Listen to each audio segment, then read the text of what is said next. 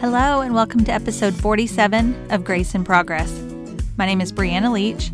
I'm a wife, a mom of 3, and a licensed counselor who loves sour gummy worms, and oddly enough, I really like the number 47. And I firmly believe that if you woke up this morning, then you have a purpose. If this is your first time listening, welcome. I am so glad you are taking a few moments out of your day and investing in yourself a bit more. If you've been listening for a while now, welcome back. I am so glad to have you here again. And thank you to those of you who have been sharing episodes, leaving reviews on whatever platform you listen to it on. And just word of mouth is a huge help to get the word out and get this show to new listeners. For today's episode, I wanted to focus in on something that I feel is extremely crucial to the younger generation right now. And in a year like 2020, if you're listening to this currently, you totally get it. If you're listening to this in the future, it's a stressful year and you've made it through. Congratulations. But I really want to focus on teaching kids how to name their emotions. Not just to feel their feelings, but how to fully name and identify the feelings that they have. Some of you may be listening and say, I'm an adult and I can't even name my emotions. And I feel you. I totally get it. It's difficult sometimes for us to identify our own, but not a lot of us were taught that at an early age. And it's something that can be fixed and we can pass on to the next generation to be able to identify what they're feeling in the moment so that you can better understand a situation and even know how to ask for help. So if you look at the kids in your life, whether you are a parent, a grandparent, maybe you have nieces and nephews, maybe you're a teacher or in a childcare type setting, but looking at the kids in your life, how many of those children would you say can really name their emotions when they happen? More likely than not, it is not the full majority. It's not all of them. When you think about a newborn, they come out communicating right away through crying, through cooing, through babbling. But when they continue to grow, we tend to focus on the academic and the physical development, and emotional development is just as important. Teaching the children in your life to name their emotions is so important for them to be able to have an emotional vocabulary and be able to express themselves fully moving forward. So if you can't tell, I'm passionate about this and I've seen it firsthand having worked with children and adolescents mainly for the last 15 years. And when there is a lack of awareness of their own emotions, it comes out as behavior problems. It comes out as aggression. It comes out as seclusion. It comes out as bullying. It comes out as you name it. It's all displaced frustration, not knowing how to communicate for themselves. Today, I want to break it down into some age categories and give you some ideas of how to help children in that age group name their emotions. This is by no means an exhaustive list. I'm just wanting to give you a few pointers for each age group so that you can take something away and apply it to your week ahead. So starting from the very beginning, no, you won't be doing anything probably the first couple months as far as emotional development. But think about it. Your security, your bonding, your attachment is all forming in those very early days. And then as they get a little bit older, you can actually start mimicking behaviors and you can mimic emotions in your face and point to pictures and books and start putting words. Someone smiling, happy, joy, excited, someone who is frowning, mad, or frustrated. And it's never too early to start introducing that emotional vocabulary to a child.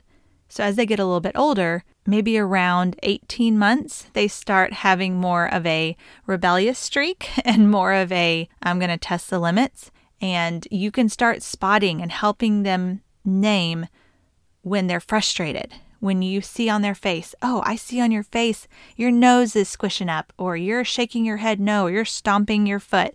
You are frustrated. You are their emotional coach at all times through parenting, through teaching, any caregiving role you have to a child, you are their emotional coach. We're not born with this knowledge necessarily. We might know it deep down, but we need someone to help us identify it more clearly. So I would say birth to age 2 or 3, it's all about repetition. It's all about introductions. You can point it out through siblings. You can point it out through yourself. At this age, if you hear the child name an emotion, make a huge deal out of it. Wow, you know what you're feeling. You know how to name the feelings that are on the inside. Anytime it happens, even if you helped coach it to that point, celebrate when they name it. And then we move on to more of the preschool age. And this is where the rubber meets the road. This is where they've found their voice. They may be talking back a little bit or learning to be more independent. And if you are listening and this is the age group that you're working with, that's very exciting because you have the potential to lay some extremely crucial groundwork for the future. Those of you listening with much older children, it's not too late. We'll get to that. But for those of you in this season with preschool age kids, this is where you can really implement some key foundational things to help them be more equipped emotionally moving forward. So for the preschool age group, this is when you start naming it more often. So on a daily basis, we are teaching children through conversation. If you are working on numbers and letters with this child, you should be working on identifying and knowing emotions as well. This can be through pictures in a magazine. This can be through watching a show and just having a dialogue about, wow, that character is crying. What emotion do you think he or she has? Or what feeling do you think they have? The best way to teach this is in real time. When you see a preschooler having an emotional reaction to something, whether it be positive, it could be excitement, it could be joy, it could be nervousness, it could be anger. The more words you can put to a feeling, the better it will stick because they'll have options. When they get really excited, their heart's beating faster. Maybe you can tie some of the physical reaction. I see you jumping up and down. I see you waving your hands because your friend's coming and you're really excited. This helps them make the associations needed to really have the words and the names of emotions stick.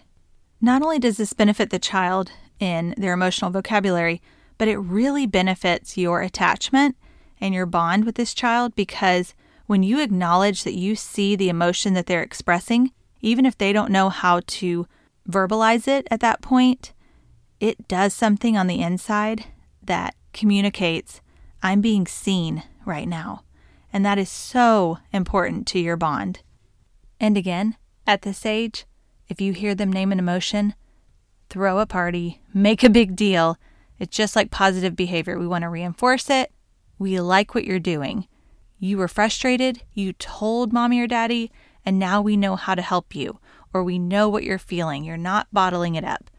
We are so thankful that you told me you were sad, or you told me how excited you are that we're going to the store, or we're going wherever. Celebrating every time they name that emotion, because practice, practice, practice. What gets repeated gets remembered. Moving on to elementary age kids. This is where, if you've been doing repetition, we are hopefully going to get to the phase where they are communicating a little bit more. You're encouraging them to express what they're feeling. If you've seen the movie Inside Out, that is a wonderful example and visualization of emotions. So even if you're listening to this and you've done zero groundwork for emotional intelligence to this point, it's okay. Start with that movie. That's a great starting point and common ground to say, hey, do you remember in that movie when anger was red and looked this way? Have you ever felt that way? Or just starting a dialogue with your child around feelings. When working with school-age children, this concept of naming their emotions is so incredibly important. I couldn't even narrow down to one research study. There were so many about the direct link of children being able to name their emotions and decreased anxiety overall. Because when you can communicate what you're feeling, you aren't bottling it up as much. And time after time, in different countries, here in the U.S., all over, when they study children who have a strong foundation of emotional vocabulary, they have less stress overall. So when you're working with school-age kids, especially elementary age, I guess specifically, it helps to have some set questions that you ask on a regular basis, whether it's every day or once a week, but questions like, what was something that made you very happy today? What was something that made you sad? Was there anything that made you nervous today? Was there anything that really frustrated you today? So that they can give specific answers, but in a non-threatening way, because the questions are stated as if you know this is a normal range that we all feel on a regular basis. Again, emotional coaching. They're not going to be naturals right out the gate. This is something that you're in it for the long game. This is not a short game. When you continue to strengthen that bond, they know you care, they want to share more. Again, they feel seen, they feel heard, and this is part of a child's overall needs that have to be met in order for them to thrive. One more tip for those dealing with elementary age kids, especially the boys and around ages 8 to 10. They are still to this day some of my favorite clients because have you ever tried to sit down and talk to an 8 to 10-year-old boy who would rather be doing anything but sitting and talk to you? They'd rather be playing kickball. They would rather be playing cards. They'd rather be playing a video game. And you know what? That's exactly what I would do with them. I would get out the soccer ball, we'd kick it around, and amazingly, they would start talking about their day. Or we'd play a card game, we'd play Uno, we would play Super Mario Brothers, and amazingly, shoulder to shoulder, not face to face, they would open up. So if you're hitting a wall with your elementary age child, boy or girl, either way, depending on their personality, they may need to be doing something else in order to kind of go into this emotional coaching, talking about situations through their day. Oh, that must have been really hurtful when that person said that. Or, wow, that sounds really challenging. Were you stressed out during that process? And just using the vocabulary regularly. It will catch on, I promise. And you know what's really important at this age? Celebrating every time they name an emotion. If you're seeing a pattern, that's because there is one. Celebrate it every time they name it. Your elementary age kid, if they say, man, I dealt with this friend today, I was nervous, but then I felt confident because I spoke up for myself. Celebrate that. Say, wow, that is amazing that you were able to identify that and name that. I think that's so cool. And then always thank the child for sharing their emotions with you because that is such a privilege. They don't have to do that, but it's healthy for both of you. And always take a moment to thank them for being so open with you. And then there's the junior high and high schoolers. Let's take a moment of silence in honor of those working with kids that age. I'm just kidding. They're actually some of my favorites as well. If you're working with, I would say kids anywhere from about 6th grade to 12th grade, you understand it's already a rocky road. They've established their independence. Sometimes don't want anything to do with you, but deep down, they really want to know you're there. I could honestly do just a whole podcast series about working with teenagers, and you know what? Down the road, I might. But for today, a couple tips to teach teenagers and older kids to name their emotions would first be to model the practice yourself. When they see you naming your own emotions in real time, even though you don't think they're watching you, they are. When they see you say, man, I'm so frustrated. This is how I think I'm going to deal with it. Or I'm really, really excited. I'm getting to do something I'm passionate about.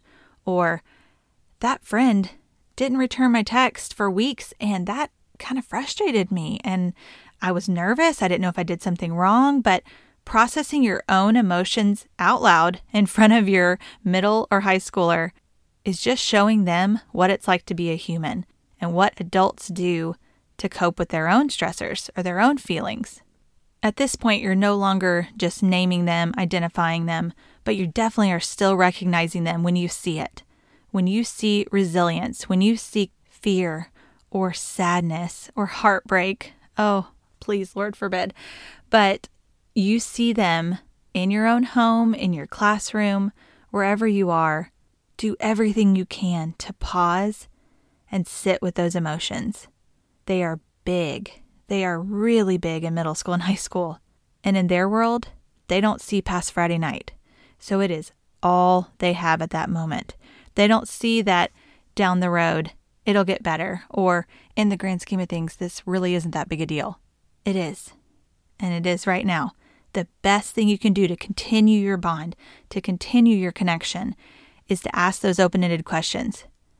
But most important at this age, at all the ages, individualized parenting is important, but especially in the middle school, junior high, high school years, helping them find a way to express those emotions in a healthy way is the greatest tool you can give them moving forward.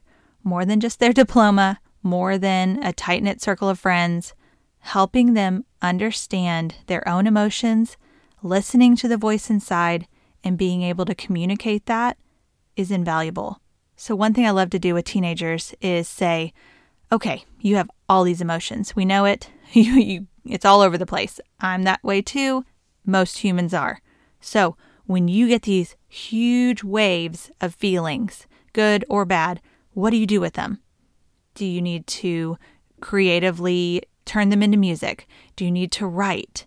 Do you need to dance? Do you need to do sports? Do you need to do something where you're letting out energy through hiking or theater or whatever outlet they have? This is when you foster that. This is when you encourage that, recognize that individuality in expressing their emotions. Because not only are you naming them, but you're teaching them that there's a healthy way to channel those. Whether it's when I'm frustrated, I need to go for a run.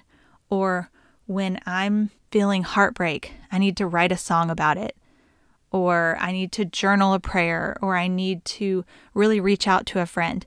This is the age where you're teaching them, when I name an emotion, I pair a behavior with it. So if I'm sad, I talk to mom.